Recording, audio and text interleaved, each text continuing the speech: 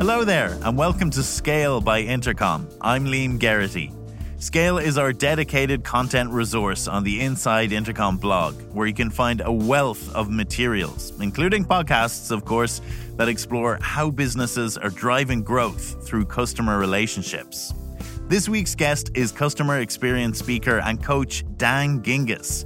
Dan has a 20-year corporate background at companies like McDonald's and Discover. You may have seen Dan on his travels as an international keynote speaker. He is the author of The Experience Maker, which just came out this year, and it's all about how to create remarkable experiences that your customers can't wait to share. That's what Dan is going to talk about with us today. He shares his insights into why focusing on the customer leads to profitability and why you should become a customer of your own company. Dan is also going to discuss his Wiser model, what it is, and how it'll positively change your business forever. It's a really interesting chat, which we hope you'll enjoy. Okay, let's head over to Dan in studio. Dan, delighted to have you on the show. Thanks for joining us. Well, thank you so much for having me. It's an honor to be here. Before we start, could you give us a little bit of a background on yourself and your career so far? Sure. Well, I spent more than 20 years in corporate America, mostly in marketing roles and evolving into customer experience roles. I worked for some pretty big companies, McDonald's, Discover Card, Humana, across a bunch of different industries, and eventually decided to go out on my own at the beginning of 2019. I like to say the joke that I like working for the Dan better than I liked working for the man. And so now I'm an independent speaker and coach on the topics of customer experience and customer service and marketing as well. And I love what I do because I get to work with great companies every day and really get other people as excited about the power of customer experience as I am. So that kind of brings us perfectly to what we're going to be talking about on today's show. Your latest book, The Experience Maker, How to Create Remarkable Experiences That Your Customers Can't Wait to Share. So firstly, what is an experience maker? An experience maker is anyone at an organization who is focused on the customer with every decision that they make. And what that means is that, of course, we're going to make business decisions that make us money or that, reduce costs or improve revenue. But when we make those decisions, we have to make sure that we're using the right customer filter, that we ask ourselves, well, how is this going to impact the customer? Because it might make us more money, like, let's say, charging a fee for checking our bags on the airline, but it also might have the adverse effect of really irritating a lot of customers who may decide to go do business elsewhere. So an experience maker is always trying to make the customer's experience better, to find those little improvements and to remove the barriers and the pain points. So is an experience maker, or can an experience maker be the whole company as opposed to one person? Yeah, so it's a great question. And there are lots of companies are organized in lots of different ways. But what I always recommend is that there should be a centralized customer experience department. The reason for that is that as companies grow and become more siloed, you need somebody who can see the entire journey from above, the 30,000-foot view, if you will. Right. And can see all of the transitions and all of the different ups and downs of the journey. But we also need to train and empower all of our employees to understand that they're in the customer experience business too. It's not just the frontline customer service agents or the person at the front desk of the hotel or the waiter or waitress at a restaurant that's in customer experience. It's really everyone in the organization, even if they never see a customer, because their job ultimately affects customers. You might be in the finance department, and your job might be in billing, and you never speak to a customer, but you are designing invoices, which means that it's your responsibility that those invoices make sense to people and that they understand what they're being charged for and they understand the line items. You're probably in charge of the different payment methods that your company accepts. And so you're the person that ultimately decides whether we take certain credit card brands, whether we accept cryptocurrency, whether we accept PayPal or whatever it is. And so all of these decisions have a big impact on experience. It's just that most people's jobs have not been defined that way. Right. So it's almost like a philosophy or kind of a way of thinking. Absolutely. Yeah, it is a way of thinking. And it comes down to, I think, a very simple fact, which is that for every company, if you look at what their number one asset is, it's their customers. And a close second might be their employees. But if we don't treat our customers like our best asset, then we're going to lose our best asset and they're going to go somewhere else. 100%. And actually, something that you said that kind of speaks to that point is about the customer kind of going out the back door and not telling us why they've left is a dangerous customer. And I was wondering what you mean by that. Sure. So in the book, I share this concept of what I call the leaky bucket. And the leaky bucket is what's leaking out are customers. And customers are leaving most businesses every day. Sometimes they leave in a big ball of flames and you know exactly why they left. But most of the time, customers just switch. And the reason for that is it's become so easy to switch.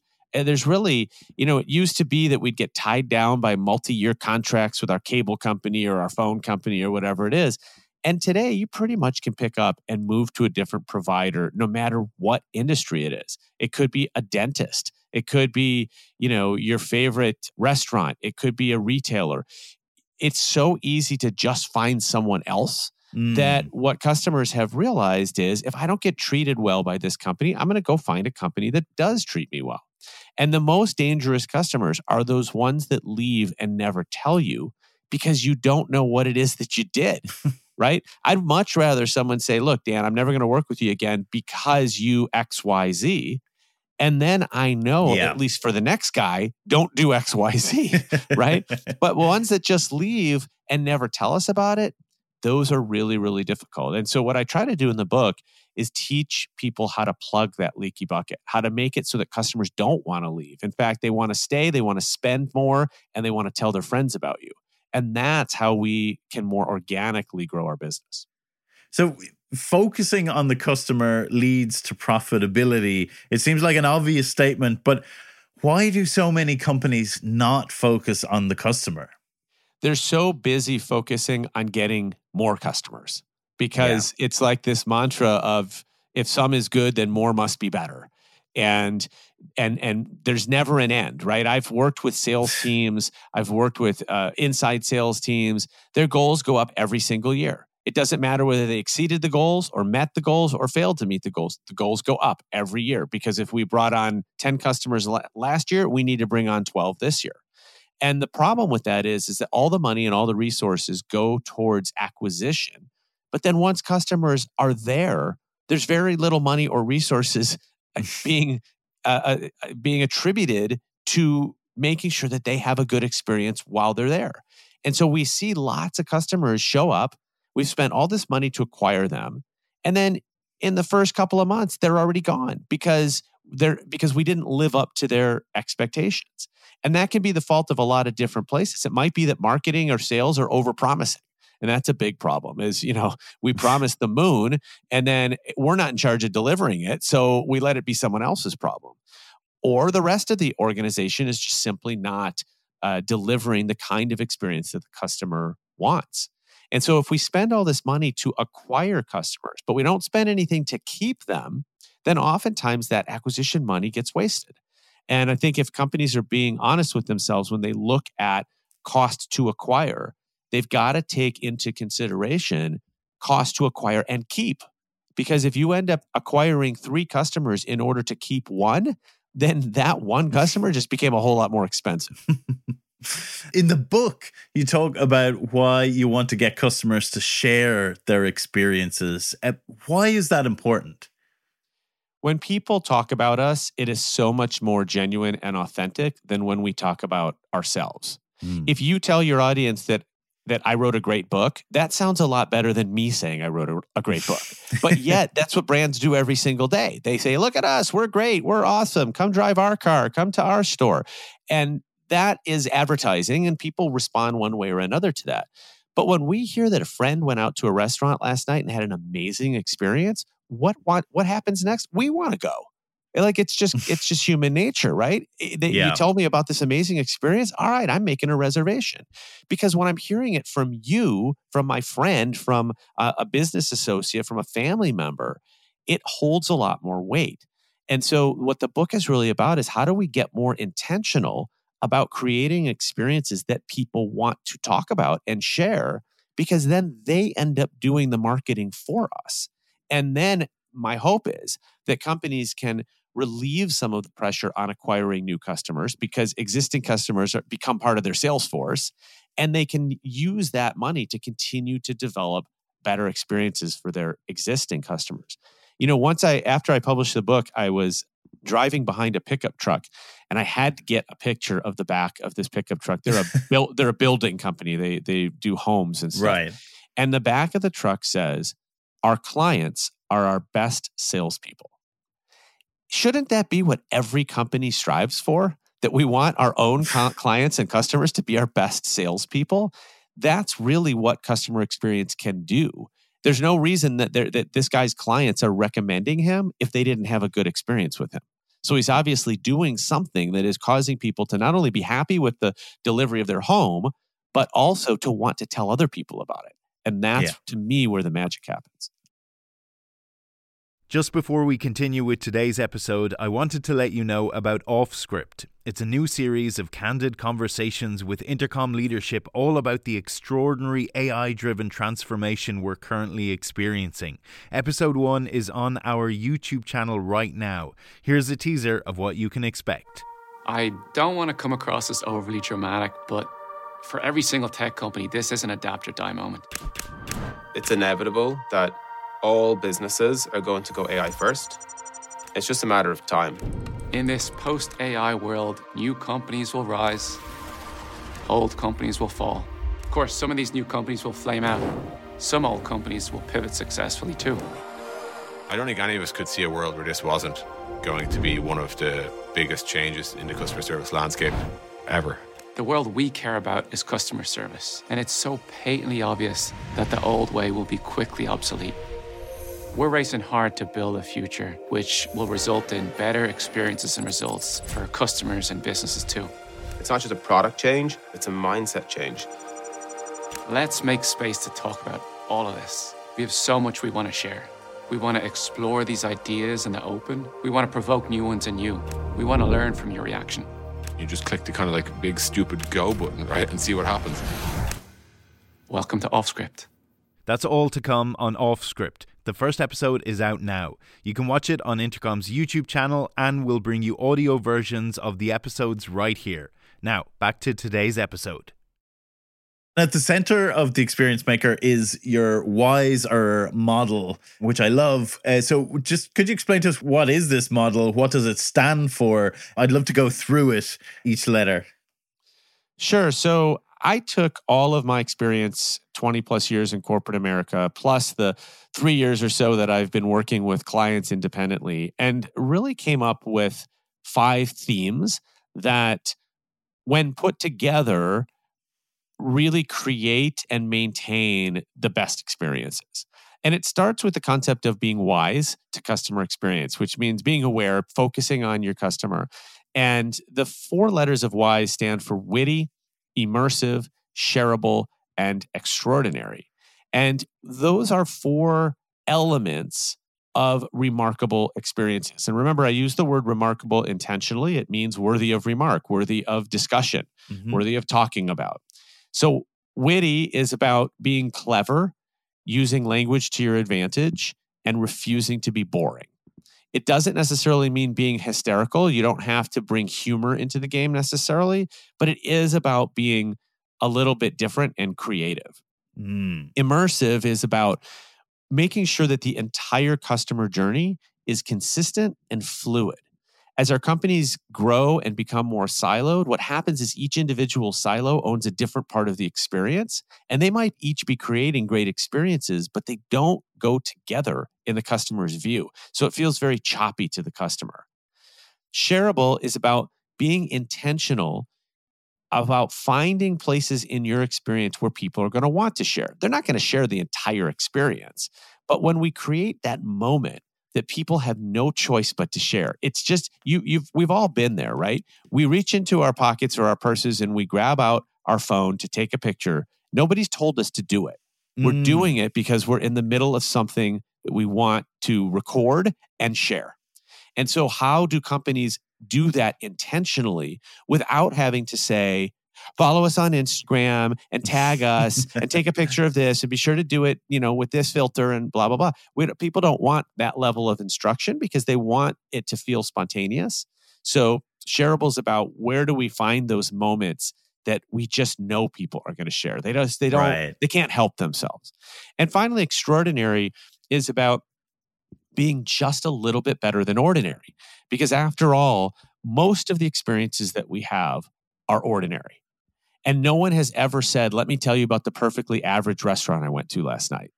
But that is the reality of most experiences. Our millennial friends like to call them meh, right? Which is just neither here nor there. And that's not shareable. So being extraordinary is about finding the places in your customer journey where you're ordinary, where you look like your competitor, where you're doing it like everybody else is doing it, and finding an opportunity to do it better.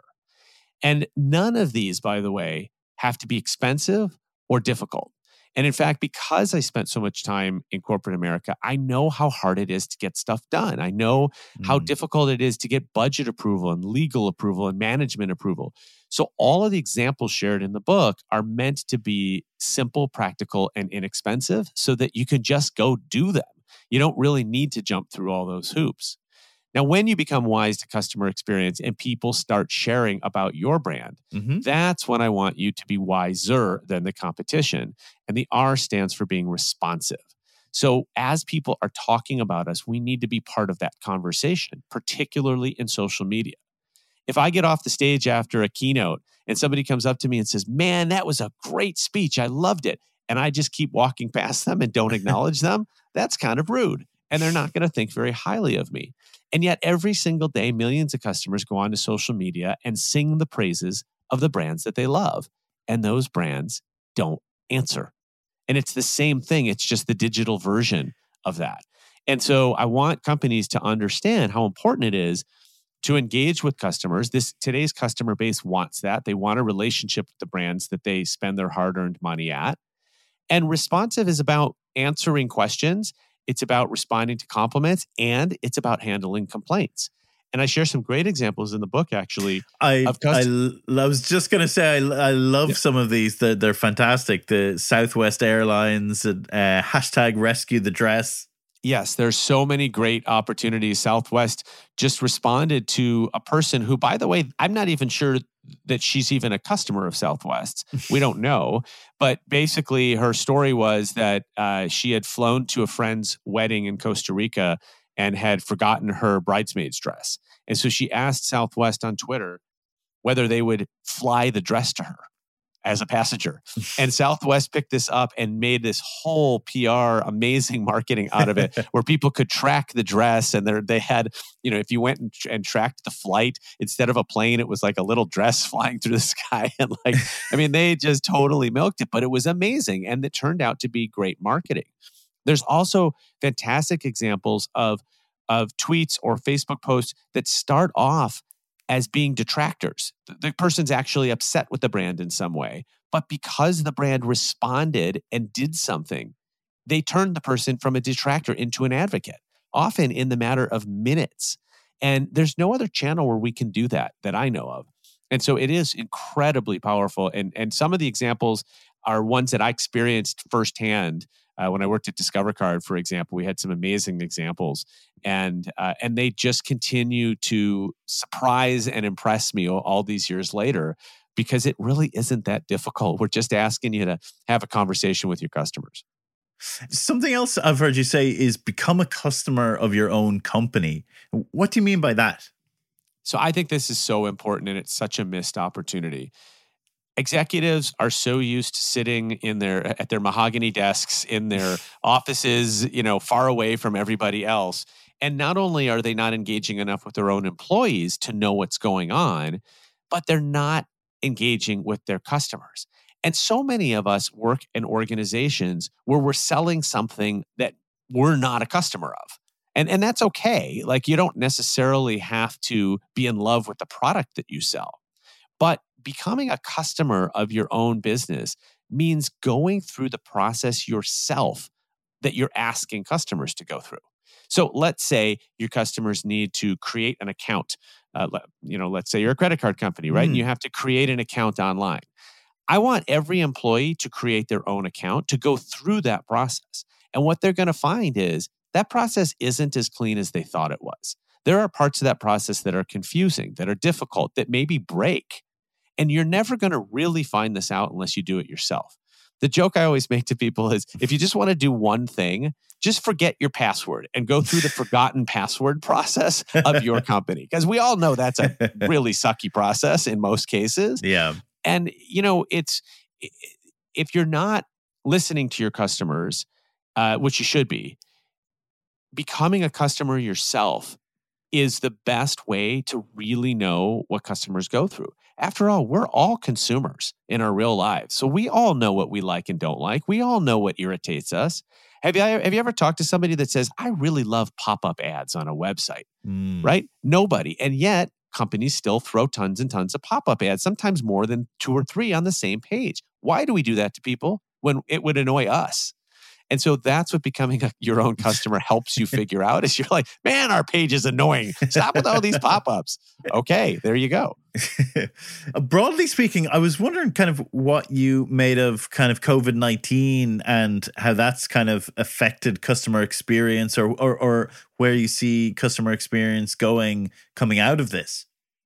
Yeah, it definitely shined a really bright light on both customer experience and employee experience. And I think companies will be forever changed because of it. And the reality is that customers figured out pretty early on in the pandemic which companies were going to be there for them and which companies weren't.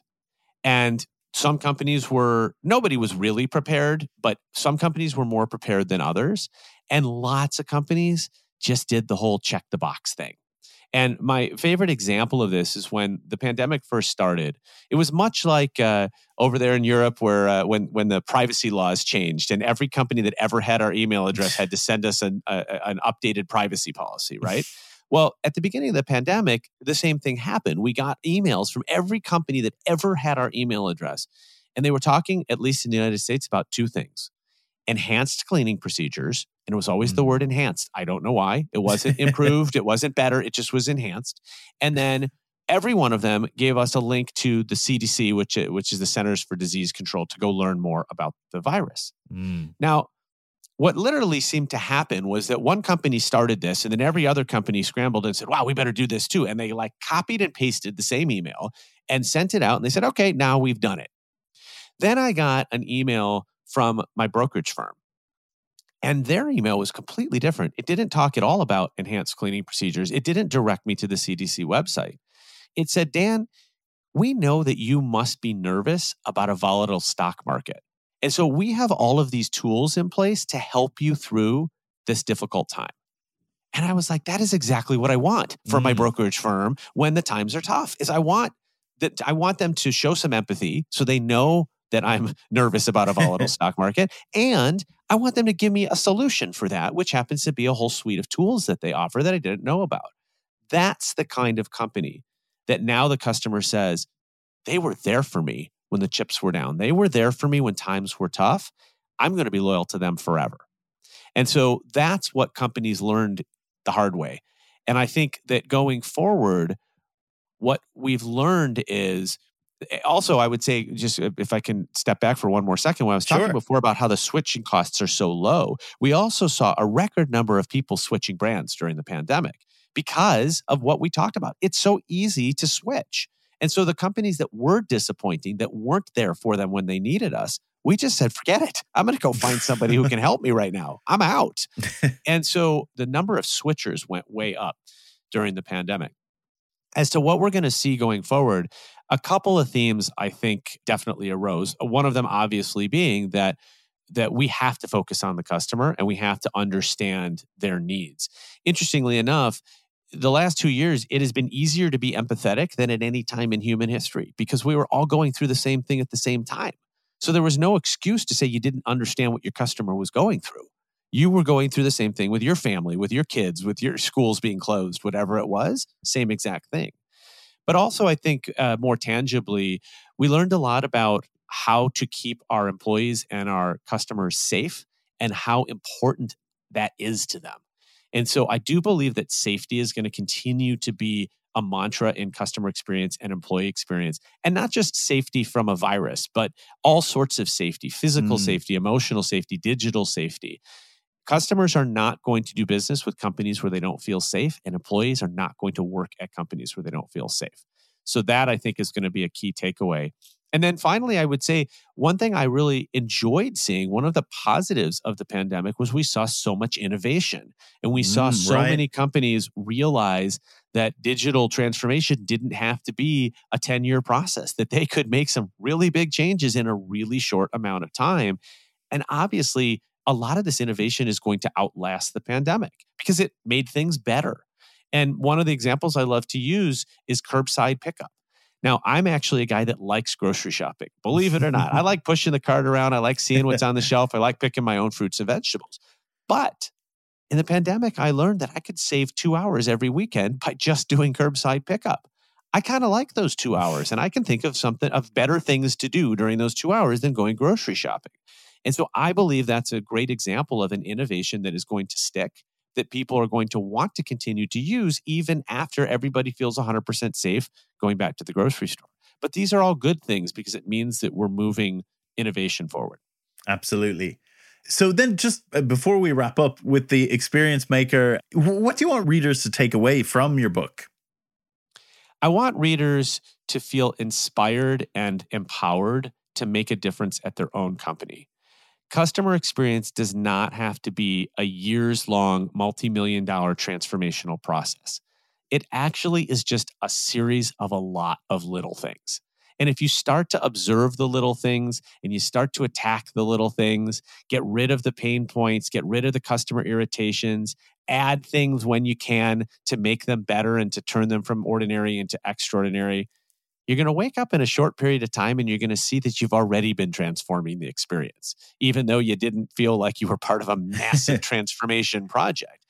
And the idea of the book is it's filled with real life examples that should be inspiring to people. I want people to read an example where they say and have the reaction of, why aren't we doing this at our company? I could do this tomorrow. Mm-hmm. Great. Go do it. Carry on, right? That's what I want. And then if I can create a whole bunch of experience makers around the world at companies, then I really feel like I've done my job. Just before we go, this series is all about hearing how companies scale their growth. But before we finish up, I'd love to know what was a key event in your career that helped you scale professionally.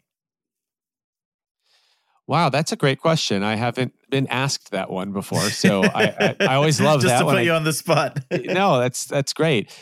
The thing that really changed for me is when I started working for myself, I realized that I had been chasing all the wrong things in corporate America. I had really gotten swept up in the climbing the corporate ladder and measuring myself based on salary and bonus and stock and my title and how fast I was moving up and all these things.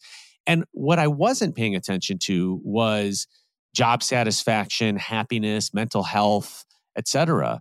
And now that I work for myself, I realize that I can do both. I can make a lot of money and also be really excited about what I do every day and wake up. I'm not a morning person, so I always measure my job satisfaction by the number of times I hit the snooze button on the alarm.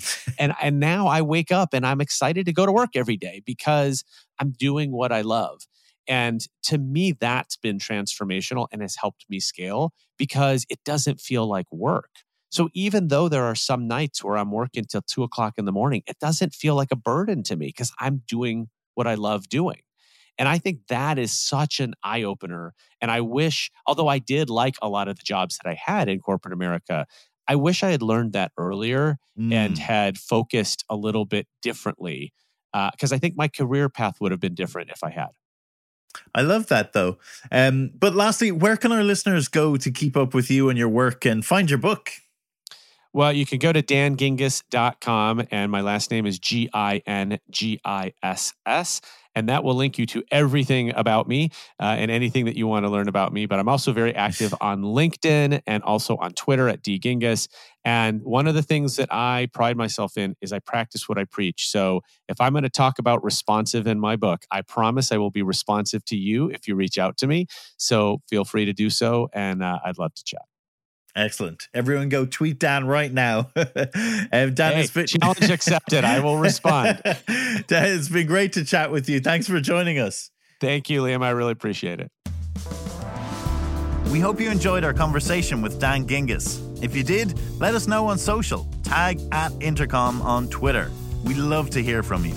Okay, that's it for today, but we will be back next week because we have a lot more to come before the end of the year. Stay tuned.